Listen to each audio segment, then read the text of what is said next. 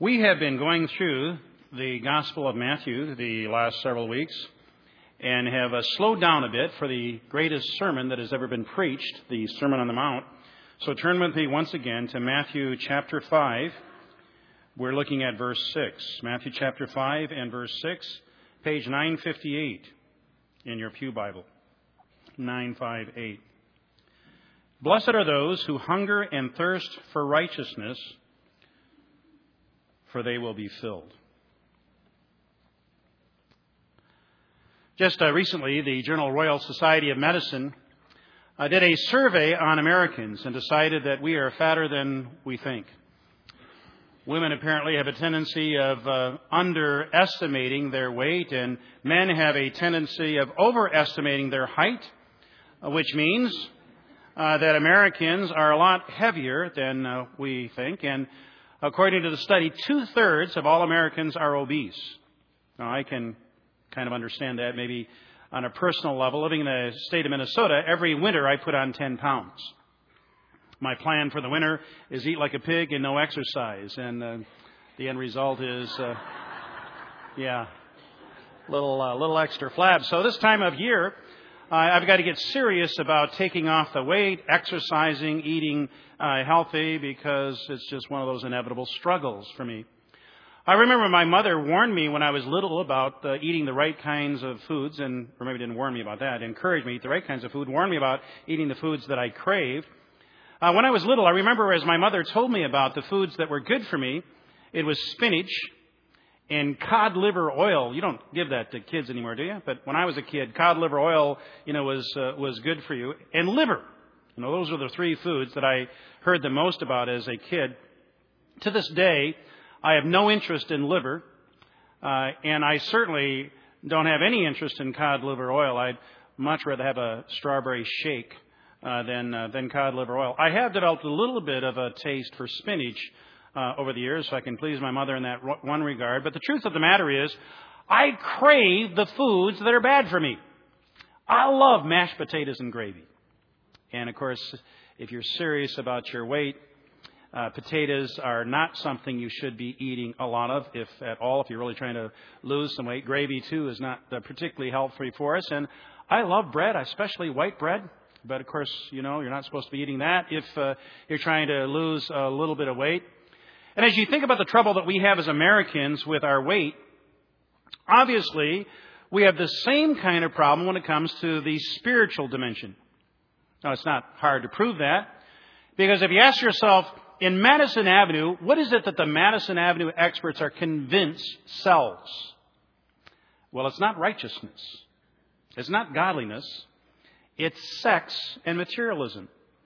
Now, can you imagine that Pleasures, the perfume by Estee Lauder, can you imagine them saying, now, you need to buy Pleasure, women, because it will make you appear godly to your man? Probably not going to hear that anytime soon.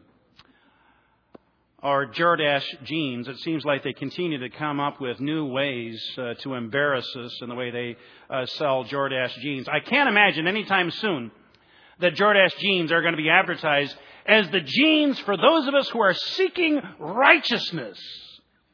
Probably not going to happen. Because those in Madison Avenue know that as Americans, we have a craving for what ultimately is not good for us. Sex and materialism and power. Jesus in Matthew chapter 5, however, says, "Blessed are those who hunger and thirst for righteousness, for they will be filled."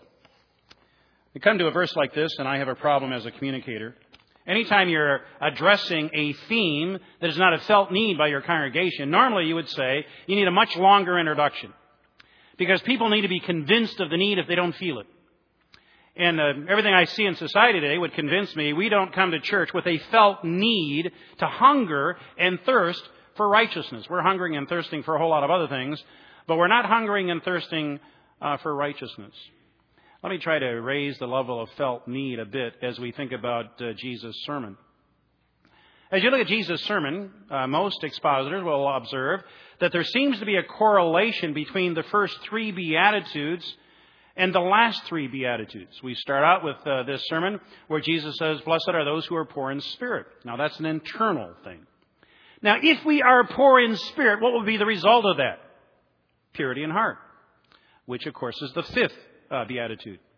The second Beatitude are, "Blessed are those who mourn, for they shall be comforted." And we saw, as we looked at that Beatitude, in all likelihood, Jesus Christ is talking about the need for us to grieve our own sin, to grieve the sin of others, and to grieve the effect of sin on society. Well, what happens if we're truly grieving and mourning for sin, our sin, the sin of others, the effect of sin? Well, we're going to be merciful to sinners, which, of course, is the sixth Beatitude. The third Beatitude are, "Blessed are the meek." And we saw last week, as you think about that, the word meekness, as it is described for us in Psalm 37, is the ability to not get upset or angry or fret about evildoers. It's being the white stallion that has this strength, this emotional strength. But we've got our strength in control. We're not going to fly off and get all angry and upset at people if we truly are meek and we're learning meekness. What would be the result of that? Well, you'd be a peacemaker. Now, what's sandwiched between these six Beatitudes is the fourth. And there are many, and I would agree with this, that the fourth Beatitude is the most important of all. Because as you look at this Beatitude, what is it that might keep us from being poor in spirit? Well, we don't have a hunger for God. What is it that might keep us from coming to the point where we're going to mourn sin? Well, we don't have God's attitude towards sin. What is it that's going to keep us from being meek? Well, the notion that everyone around me can just make me mad, whether it's drivers on the road or people in my family or people in church or people where I work. I don't have God's perspective about anger. So where's the starting point? Well, the starting point for any of us interested in a relationship with God is the fourth Beatitude. Blessed are those who hunger and thirst for righteousness, for they shall be filled. Now, if you've come here today hoping to meet Jesus, Beatitude number 4 is where you begin.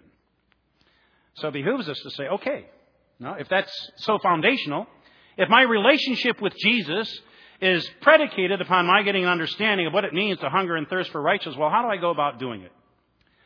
There are 3 Psalms, the only other passage of Scripture that I'm aware of, that talk about hungering and thirsting for God. This morning, I'd like to take you to those 3 passages where it's fleshed out for us what hungering and thirsting for God really is all about.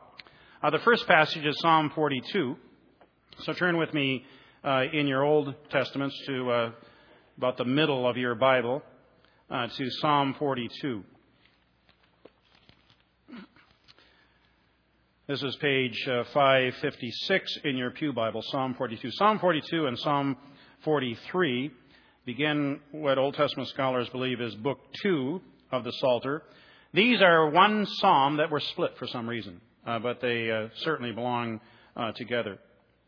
As we look at this psalm, we find out that the psalmist begins by saying, "As a deer pants for streams of water." The song we sang at the beginning of the service comes right directly from this passage. "So my soul pants for you, O God. My soul thirsts for God, for the living God. When can I go and meet with God?" We continue on in this psalm, and we find out that the sons of Korah, who are the author of this song, are struggling. They're struggling in part because they say they're in a place of waterfalls, verse 6, a place where there are mountains in 6 and 7, and that's not Jerusalem.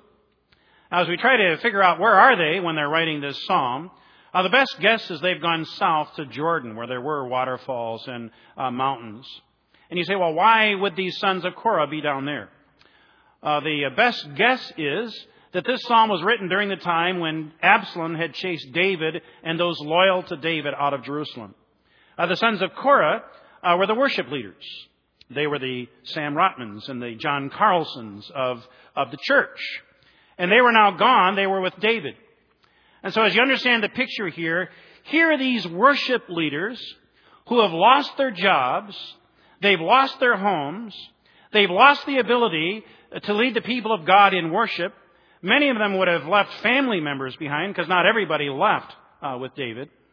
So they basically have lost all that would matter to them from a human perspective at least. And so as they're writing this psalm, they are saying they are longing for God. They're longing for the opportunity to lead others in worship, and it's not happening for them. Came across this note this last week about mule deer in the Grand Canyon National Park. Some time ago, there were a couple dozen mule deer that had to be killed. The reason for that is that those of us who visit the Grand Canyon on occasion leave behind potato chips and cheese curls and candy. And the mule deer developed a hunger for these bad foods. In fact, there was enough left behind that this particular group of mule deer decided that's all they're going to eat. And they stopped eating the kinds of food that was good for them, the vegetation that was readily available as well. The end result was that they became very skinny and very sickly. Park rangers said that this fatty food was kind of like crack cocaine to these deer. They craved nothing else. And ultimately, a couple dozen had to be exterminated because they're craving the wrong kind of food. Now we can say for the sons of Korah, that wasn't true for them. They were in a very difficult spot, and they let us know they are hungering and they're thirsting for God. I think we can understand that. All we have to do is go back to the events of 9/11 and say, what did the events of 9/11 do to America? Well, they drove us to our knees. That's what they did. There are more people coming out to prayer meetings after 9/11 than certainly there were before. There was a hunger to get to know God and ask God, why is this happening? What's going on? Help us, Lord, because we're fearful that there might be something else worse than this that might be coming. And we don't understand what's happening. That's precisely what's happening with the sons of Korah. They are humbled before God. They're trying to figure out what's happening. We see in these two Psalms, 42 and 43, they're asking some pretty serious questions of God, like, where are you, God? That are letting us know that their enemies are mocking them, saying, okay, you call yourself believers. Where's your God? He's not coming through for you. So they had to deal with that. And so they were humbled as they were seeking God. You say, who are the sons of Korah? Well, I just said they're worship leaders. But the name Korah might ring a bell for some of you. Korah was the individual back in Numbers chapter 16 that led a rebellion against Moses. He basically said, Moses, I'm as good as you. I can lead these people just as well as you can. You know, who died and made you king? Or leader of Israel, basically. I can lead too. Well, Moses appealed to God, and if you're familiar with the story, what happened is the earth literally opened up and swallowed up Korah and his descendants, or not his descendants, the 250 people that were associated with him at that time. Now, obviously, there were some survivors from Korah's family that lived on.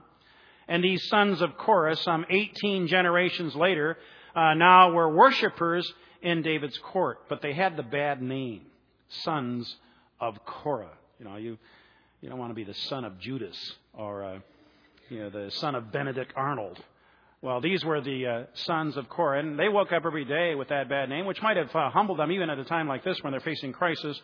They could have easily prayed this prayer: Dear God, so far today I've done all right. I haven't gossiped. I haven't lost my temper. I haven't been greedy, grumpy, nasty, selfish, or overindulgent. I'm very thankful for that. But in a few minutes, God, I'm going to get out of bed. And from then on, I'm going to need a lot more help. Amen. Well, they certainly lived every day with a reminder that they had a famous ancestor who rebelled against God. But that begs the question that's really the heart of this message. What motivated their hunger for God? Well, first and foremost was their present problem. And as I mentioned, their present problem was that Absalom had revolted against his father and forced David and the sons of Korah and those loyal to him to leave. In chapter 42, if you look at verse 3 and verse 9 and verse 10, there were ungodly men who said, we can see no evidence of the power of God in your life right now.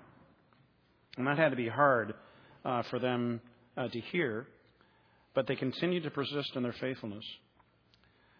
Brooke Shields, the actress, was suffering from postpartum depression. And she said the only thing that got her through this time of difficulty was prayer. And she writes, I was always praying for my friends, not just when they were in dire straits. I pray for them specifically. I believe the more specific the prayer, the better. So stay in touch. That way my prayers are focused. Prayer for me is about the private, quiet plea for help. My friends know I pray for them. That's important. When I felt there was nothing I could do to help myself, knowing that I was prayed for was often the only thing that stood between me and despair. And lest you think that these psalmists were not despairing, notice the refrain that appears 3 times in these 2 psalms. In verse 5, "Why are you cast down, O my soul? Why are you disquieted within me? Hope thou in God, for I shall yet again praise him, the help of my countenance and my God." You see the exact same words in verse 11. And then in chapter 43 and verse 5, the exact same words again. And notice what the psalmist is saying. "Why are you cast down, O my soul?" Now, if you've come to this church for any length of time, you've heard me make a comment on the Hebrew word for soul, the word nephesh. As you look this up in a standard Hebrew dictionary, you'll find out that nephesh means one's appetite, one's passion, one's sense of self, one's sense of identity. And you ask yourself, when I'm discouraged or depressed, what happens to me? I lose my appetite. I lose my sense of self. I lose my passion for life. Sometimes it might even be hard for me to get up and get out of bed and get going. It's just hard to stay motivated. So the psalmist is saying, "Why are you cast down, O my soul, my appetite, my self, my sense of passion, my desire?" And you say, "Well, duh. You just lost your job. You lost your home. You lost your family. You can't go to the temple and lead people in worship anymore. Of course you're going to be depressed." 3 times he raises that question. "Why are you cast down? Why are you cast down? Why are you cast down, O my soul?" Now, for some of us, in the midst of our difficulty, that's the only question we have to raise. We can say, "Well, here are all the reasons," and then you focus on all the negative stuff. Notice what the psalmist did. "Why are you cast down, O my soul? Hope thou in God, for I shall yet again praise him, the help of my countenance and my God." You see what he's doing? He's saying, I can focus my attention on all my problems. I don't have a home anymore. Don't have a job anymore. I can't lead people in worship anymore. I'm separated from some members of my family. Absalom has done this awful revolt, and David, our king, is no longer king. I mean, the world has fallen apart. He could have focused on that. And he said, the only way I'm going to get through this present crisis is to focus on my need and my desire for God. I shall yet again praise him, the help of my countenance. That is all my faces. That's what the Hebrew word means. Panin is all my faces, my happy face, my sad face, my gracious, all my faces. God, show your faces to me is basically what he is saying. And I know I'm going to have my hope ultimately resting in you.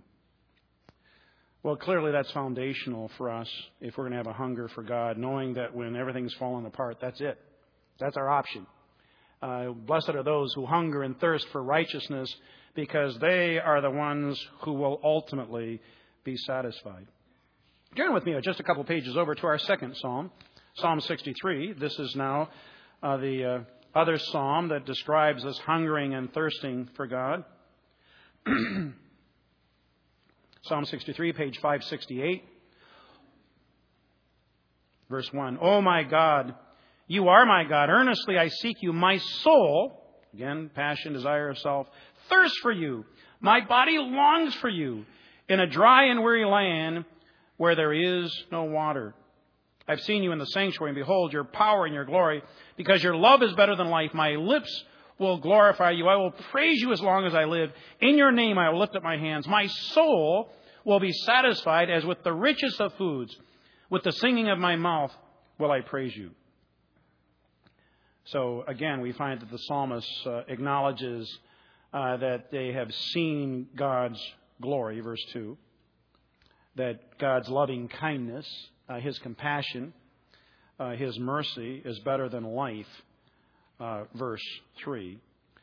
Many think that Psalm 63 also is written during the time when David was chased out of Jerusalem by his son. Certainly it's a time when David is facing some serious difficulties. And he's crying out to God in the midst of the difficulties, in the midst of the problems. Some of you know the name John Ortberg. He was at Willow Creek for a number of years, the pastor of his own church now. He's written a book, God is Closer Than You Think. In his book, he tells about a friend of his, Kim, whose father pulled off the side of the road one day to help a woman change a flat tire. While he was lying under the car to change the tire, there was another car that came along and swerved off the road and hit the car, knocked it off the jack. As the car fell off the jack, it severed the thumb on his hand, there was something from the car that pierced his lung, and he fractured several ribs in the process, and he wasn't even expected to live. The paramedics came, and they rushed him to the hospital, and they were trying to figure out what they could do to save this man's life. Now, as they were preparing these emergency procedures, all of a sudden, before they even got the oxygen on his face, he sat up in the bed. And he invited the hospital staff to sing with him, "Fairest Lord Jesus." And so they all sang "Fairest Lord Jesus," and he was able to declare that somehow, some way, God had done a miracle, and he was healed. Now, I don't know about you. I hear a story like that, and I think, is that true? Is that true? Or is that like the sort of articles you read about at the checkout counter at the supermarket? Extraterrestrials playing third base for the Boston Red Sox, and you pick that thing up.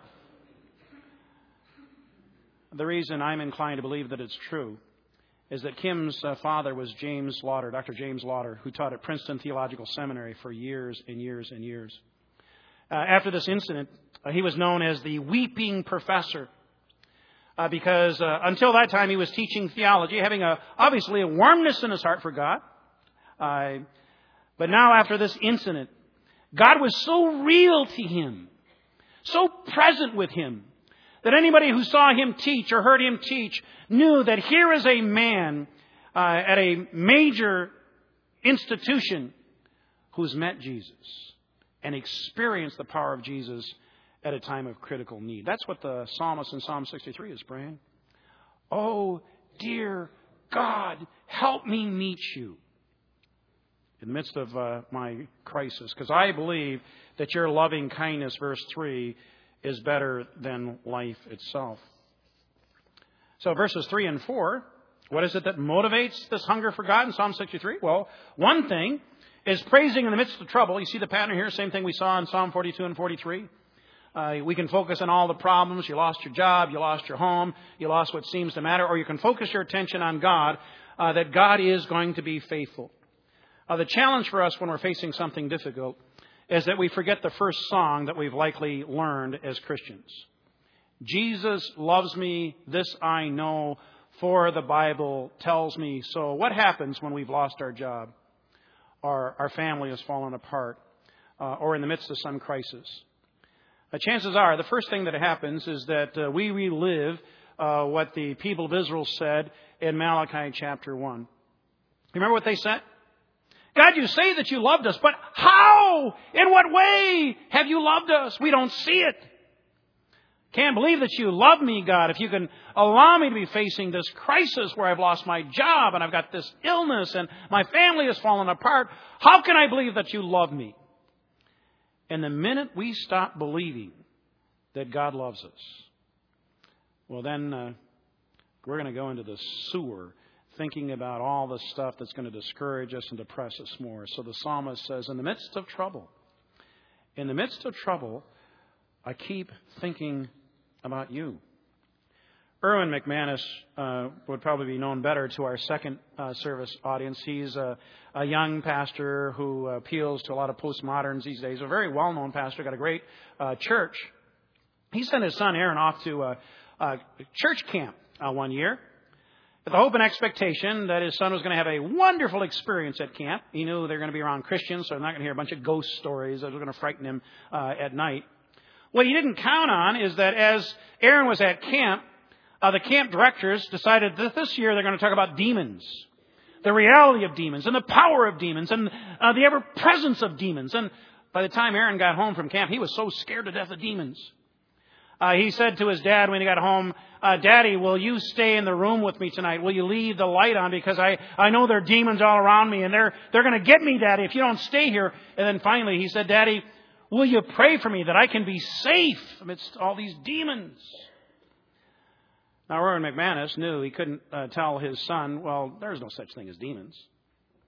Because as a pastor in an evangelical church, he knew there were demons. So, he couldn't say, well, don't worry about the demons. There are no such thing.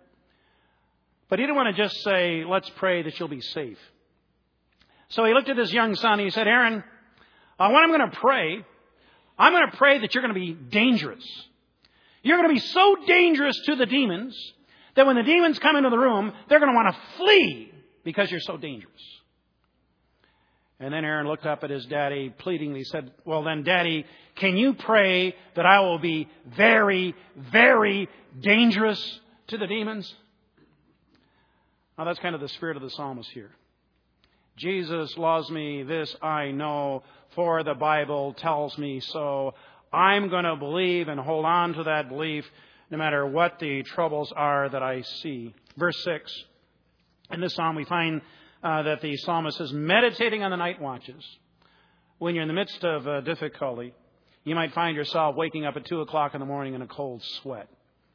And you're wondering, why am I waking up? Well, the reason you're waking up is because you're facing crisis. I mean, that's what crises do to us. It's hard for us to sleep. Or you may find that you can't even get to sleep because you're focusing on what's wrong. That's basically what the psalmist is saying here. I'm waking up in these night watches. And what he's doing in the night watches, instead of thinking about all the problems, he's focusing his attention on the God who loves him. I can suggest that in this day and age where we learn about kinesthetic learners and visual learners and auditory learners, depending upon what kind of learner you are, you might try a variety of methods. If you're waking up in the middle of the night and you're more of a kinesthetic learner, what I found is helpful for kinesthetic learners, you put on some Sam Rotman music. Listening to the soothing music of a Christian who's focusing your attention on Jesus Christ and you meditate on Jesus, that ought to be helpful. If you're an auditory learner, I would suggest that you memorize a praise psalm. Not a lament, but a praise psalm. And hear those words of God encouraging you. Meditate on those words. If you're a visual learner, now you can still have the Sam Rotman music playing. You can meditate on the Word of God, but create some pictures. As you're there fretting and worrying and being upset, picture Jesus in the room with you, holding you. Picture what heaven's going to be like. Picture where you were the last time you had a wonderful experience with Jesus, and then meditate on that. Now, I've found over the years that as I've encouraged people who are struggling at night before they go to bed or struggling in the middle of the night, if they use one of those three methods, one of them is bound to work for you. And that's what this psalmist was doing, meditating on the night watches. Singing for joy, verse 7, they did in the midst of the difficulty. And finally, in verse 8 of chapter 63, my soul, that is my passion, my appetite, myself, clings to you. Your right hand upholds me. George Mueller, many of us know in this congregation, is known for his work with orphanages, but he's probably better known for his commitment to prayer. In 1844, November of 1844, he began to pray for the conversion of 5 individuals. He prayed every day, whether he was sick or not, whether he had too much on his schedule or not. Every single day, he prayed for these 5 individuals. After 18 months, one of them came to Jesus Christ. 5 years later, the second one came to Jesus Christ. In the meantime, he's praying every single day for the conversion of these 5 individuals. 6 years later, the third one came to faith in Jesus Christ. After 36 years, he continued to pray for the other 2, and they hadn't responded yet. But 51 years after he began that prayer to pray for those 5 individuals, the last 2 made a decision to come to Jesus Christ. And he prayed every day that he was alive. These last 2 came to Christ, in fact, after he died and went home to be with Jesus. But every day that he was alive, he prayed faithfully that God somehow, some way would intervene in the heart and lives of those individuals, George Mueller, despite the discouragement that he could have felt, "It's taken so long, Lord," he continued to cling to the resolute belief that there's a God in heaven who loves us and wants every one of us to enter into a relationship with Him. Now, that's the spirit of Psalm 63, it seems to me. One more passage I want you to look at. The third place where we see detailed in Scripture what it means for us to hunger and thirst for God is Psalm 143. So flip over a few more pages in your Bible to Psalm 143. If in the first Psalm the focus is on a passion for worship, the second Psalm, a passion for God, the third Psalm, the emphasis is on answered prayer. If you look at verse 1 and verse 7 and verse 8, verse 9, verse 10, there's all allusions to answered prayer for this psalm. So that's the emphasis here. The psalmist, David, again, is convinced that his God is a God who answers prayer. For several years now, we as a church have been involved in the Lighthouse movement. That may not mean anything to you yet, but you've heard us talk about 5 for 5. Pray for 5 non-Christian friends, 5 minutes a day, 5 days a week, with the conviction that as we pray, our prayers are going to make a difference. We're praying that God will give us opportunities to develop a relationship with these 5 non-Christian friends, and if we don't have 5 friends, non-Christians, pray for the friends first, that God will give me, 5 non-Christian friends. And then once I have those friends, pray for opportunities to care for them, show some sort of compassion, help them out some way, and then ultimately look for the opportunity to share Christ with them. Well, there is another church that has made many other churches, but there's a church that's made a commitment to the Lighthouse movement like us. And the pastor of the congregation told his congregation that what I'd like us to do is that in our local phone book, let's at random pull out 80 names. And let's start praying for those folks. Don't know who they are? Let's pray for these 80 individuals on a regular basis over a period of 90 days. Now, in an effort to try to prove to his congregation that prayer works. By the way, if you want to find this, Jay Dennis and Jim Henry have a book, Dangerous Intersections. That's where this illustration is found. But they then took out another 80 names at random. And to prove the point that God answers prayer, the pastor said, we're not going to pray for these other 80. We'll just set these aside for now. 90 days, we're going to pray for the first 80. The second 80, we'll just kind of put over here. After praying for 90 days for the first 80, then the pastor said, what I want us to do now is let's start calling both groups. And let's just ask if we could get together with these strangers and see if we can pray for them. Is something going on? We can pray for you. I mentioned this before in South America, in India, in many parts of Asia. The most effective means of evangelism is prayer evangelism. Getting together with friends and neighbors and people at work when they're facing a crisis, just saying, can I pray for you? And I've shared since our experience in India. Joan and I have done that regularly in our neighborhood. Anytime somebody says they're facing some sort of crisis, whether in the middle of the block or wherever we are, it's, can I pray for you? And no one has ever said no to me. I mean, these are people, you can hear them cursing the name of God, and they don't go to church, and there's no significant interest in spirituality. But when you ask the question in a crisis, can I pray for you? No one's ever told me no. So that was the point. To ask these 80 strangers, can we come by and just pray with you about whatever you want prayer for? Of the people that were in the group of 80 for whom they did not pray, there was only one that said, you can stop by and pray. In the group for whom they had prayed regularly over 90 days, 69 of those families who were strangers to the church said, it'd be great if you'd stop by the house and pray for us. In fact, several of them had lunches prepared, for the members of the church as they stopped by and visited. They had a long list of prayer requests for some of them. I want you to pray for this and this and this. And the point that the pastor was making, we have committed ourselves to this Lighthouse movement. Foundational is the conviction that God answers prayer. Do we believe that or not? Now, the psalmist in Psalm 143 believed in answered prayer. He was committed to the fact that as we come before the God in heaven and we pray about what matters to Him, He's going to hear us as we pray. Now, why is it that God answers prayer? Verse 8, there are several reasons given, introduced by the word for or because in your Bibles. First reason is because I trust. I'm trusting that God's going to answer prayer. Are we praying with a sense of expectancy about whatever it is that's before us, that we believe that the God of the universe will do the impossible still? Since the publication of my book, I have had emails from people around the country regularly.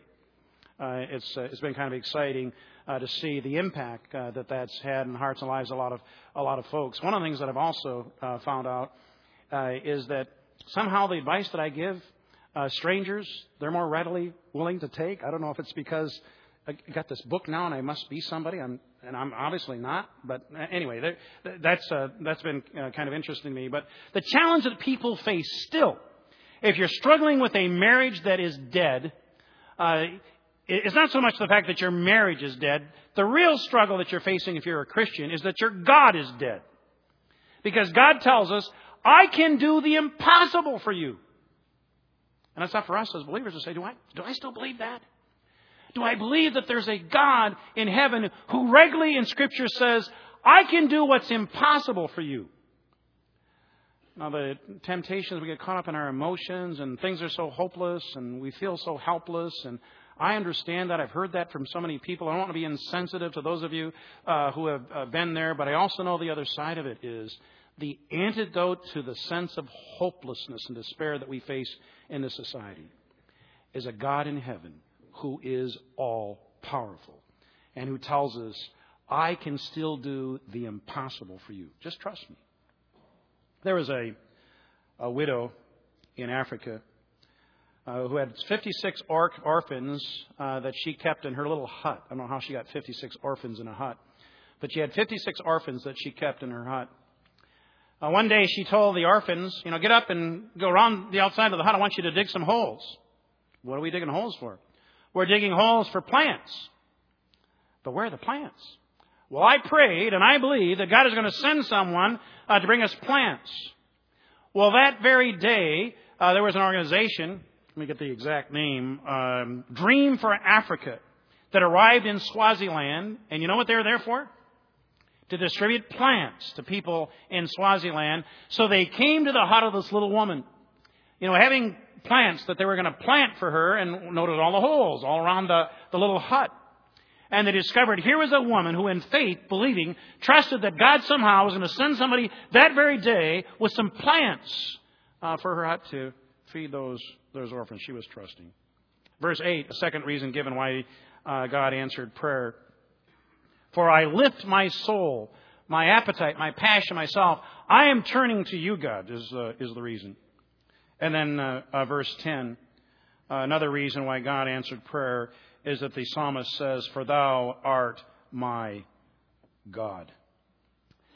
It's always interesting to find out how little kids hear the Lord's Prayer. Sometimes the language of the Lord's Prayer, particularly in the King James, is hard for kids to grasp.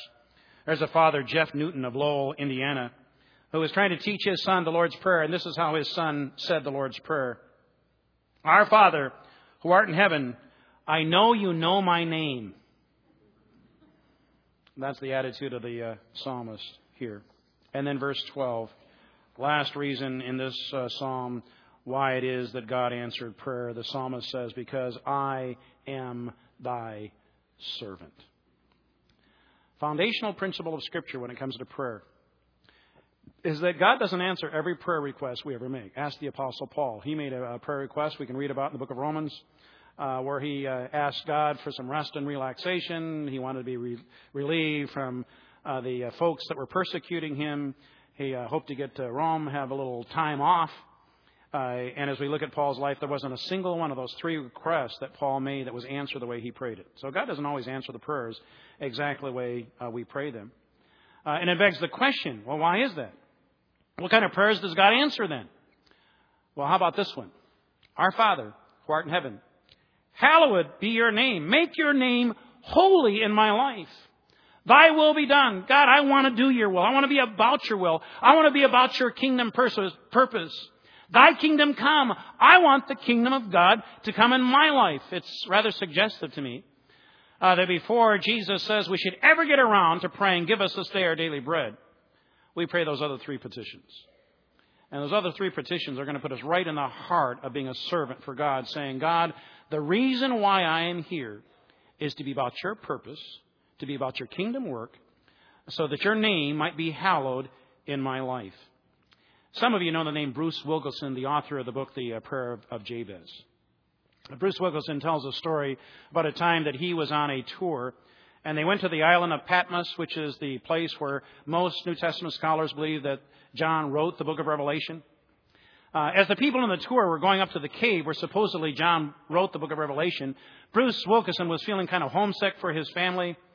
And so he just didn't feel like he could go up with the group. You know, he said, Lord, I need some kind of purpose today. I need you to show me that you're using me as your servant somehow, and I can make an eternal difference for somebody. So God, direct me to somebody who needs you today. And then he went to a coffee shop, trusting that God somehow was going to direct him to somebody in need. As he came to the coffee shop, he sat down to someone who was looking a little bit forlorn. He looked at the man and he said, so what's the matter? And the man said, what do you mean, what's the matter? Well, just that. What's the matter? Well, with that, the man opened up and he said, I left my wife today. And if I can get on that cruise ship, you know, the one that Bruce Wilkinson was on, I'm going to get on the cruise ship, go to an island where I can get on a plane and I can just get out of here. Bruce Wilkinson then looked at this man and he said, well, you know what? God sent me from Atlanta, Georgia today for the direct purpose to meet with you and to tell you about Jesus. And for the next hour, he told that man about Jesus Christ and his love for him and what Jesus Christ could do if he gave his heart to Jesus. And at the end of the hour, the man gave his life to Jesus Christ. And then Bruce Wilkinson said, and I believe something more. I believe that God wants to do something to touch your marriage. And in fact, what I'd like you to do is that believing a miracle for you, as I am, I'd like you to come to the boat before the boat leaves in about an hour. And if you would just wave as an indication that God has got you and your wife back together again. And the man looked back at Bruce and he said, oh, that's never going to happen. Well, I believe that you're a miracle, said Bruce. And I believe God brought me here for the reason to challenge you in the miracle that God wants to do for you today. With that, he went back to the boat and he got, on the back of the boat, kind of like a sailor, preparing to wave goodbye to family members as the boat's, going out to sea. He's there waiting to see what's going to happen. And sure enough, just before the boat pulled off, here comes this couple, waving both arms, letting him know that in the space of an hour, God had done a miracle bringing that couple back. Jesus Christ, in this middle beatitude, tells us foundational truth. Blessed are those who hunger and thirst for righteousness, for they will be satisfied. Do you believe that today? It should be the reason any of us come to church, because we want to meet Jesus somehow. And the promise of God's Word is if you're here to meet Jesus, well, Jesus is here to meet you. He wants nothing more than to satisfy the longing in your soul. If you're here because you have a thirst to understand, God's way and God's direction in your life, well, I got good news for you. That's exactly what God wants to satisfy for you. He wants you to know His Word, because through His Word you can know Him. If you're here today and you're saying, I'm struggling because of this problem in my family, this problem at work, I've lost my job and I'm struggling in some relationship. Well, Jesus Christ is saying you're in the right place today then. Because what you need more than anything else is a hunger and a thirst for me. You come with that attitude. Well, I can promise you this. You will leave satisfied if that's really the desire of your heart. And I trust that as we close in prayer this morning, you'll tell Jesus where you really are. I wish I could take away the pain that we experience in the church. There are a number of times I can say, well, I wish it were always so easy that God could heal a marriage in a week or a day or an hour. I know I've seen Him do that too. At times it takes longer than that, a lot longer than sometimes I would hope. I wish I could just anoint people with the olive oil that I've got in my office that we use for anointing folks and say, well, just that quick, we can solve all your problems. I know sometimes it happens that quickly, sometimes it doesn't, but I do know this, that if you're in the midst of something right now, Jesus Christ wants to meet you today. He wants to satisfy the longing in your heart. Would you bow with me now as we seek Him? Heavenly Father, as we come before you. We like to hear the stories that Bruce Wilkinson shares about an hour, you intervening. Although the story of George Mueller being faithful and it taking 51 years to answer that prayer is an encouragement to us. We just don't like the idea of having to wait 51 years for you to answer some prayer. But God, today, I hope that as we end this service, each of us are convinced that the fundamental need that we have in our life spiritually is hungering and thirsting for you, no matter where we are, no matter what we're facing. And so, God, I pray now that you'll convince us that you want to meet us. And, Father, if through the course of the sermon and through listening to Sam Rotman play and through the other things that we've done in the service, we've not met you yet, if we've not sensed your presence, God, don't let us leave the sanctuary until we experience you. Even now, touch our hearts. Give us that hope that comes by resting in you. Father, as we think about that refrain that appears in Psalm 42 and 43, why are you cast down, O my soul? Why are you disquieted within me? Hope thou in God, for I shall yet again praise him, the help of my countenance, my God. May we have that kind of attitude. Or even though we can say there's plenty of reason for me to be discouraged and depressed, I'm still going to keep my focus on Jesus. Because I know today, Jesus wants to meet me. He wants to encourage me. He wants to help me. So Jesus, meet us at the point of our need. Continue to encourage us through the course of this day as we go to Sunday school classes, as we hear Sam play this afternoon, as we come this evening to hear our seniors talk about what's happening in their lives, as we live our lives through this week. May we meet Jesus. In his name we pray.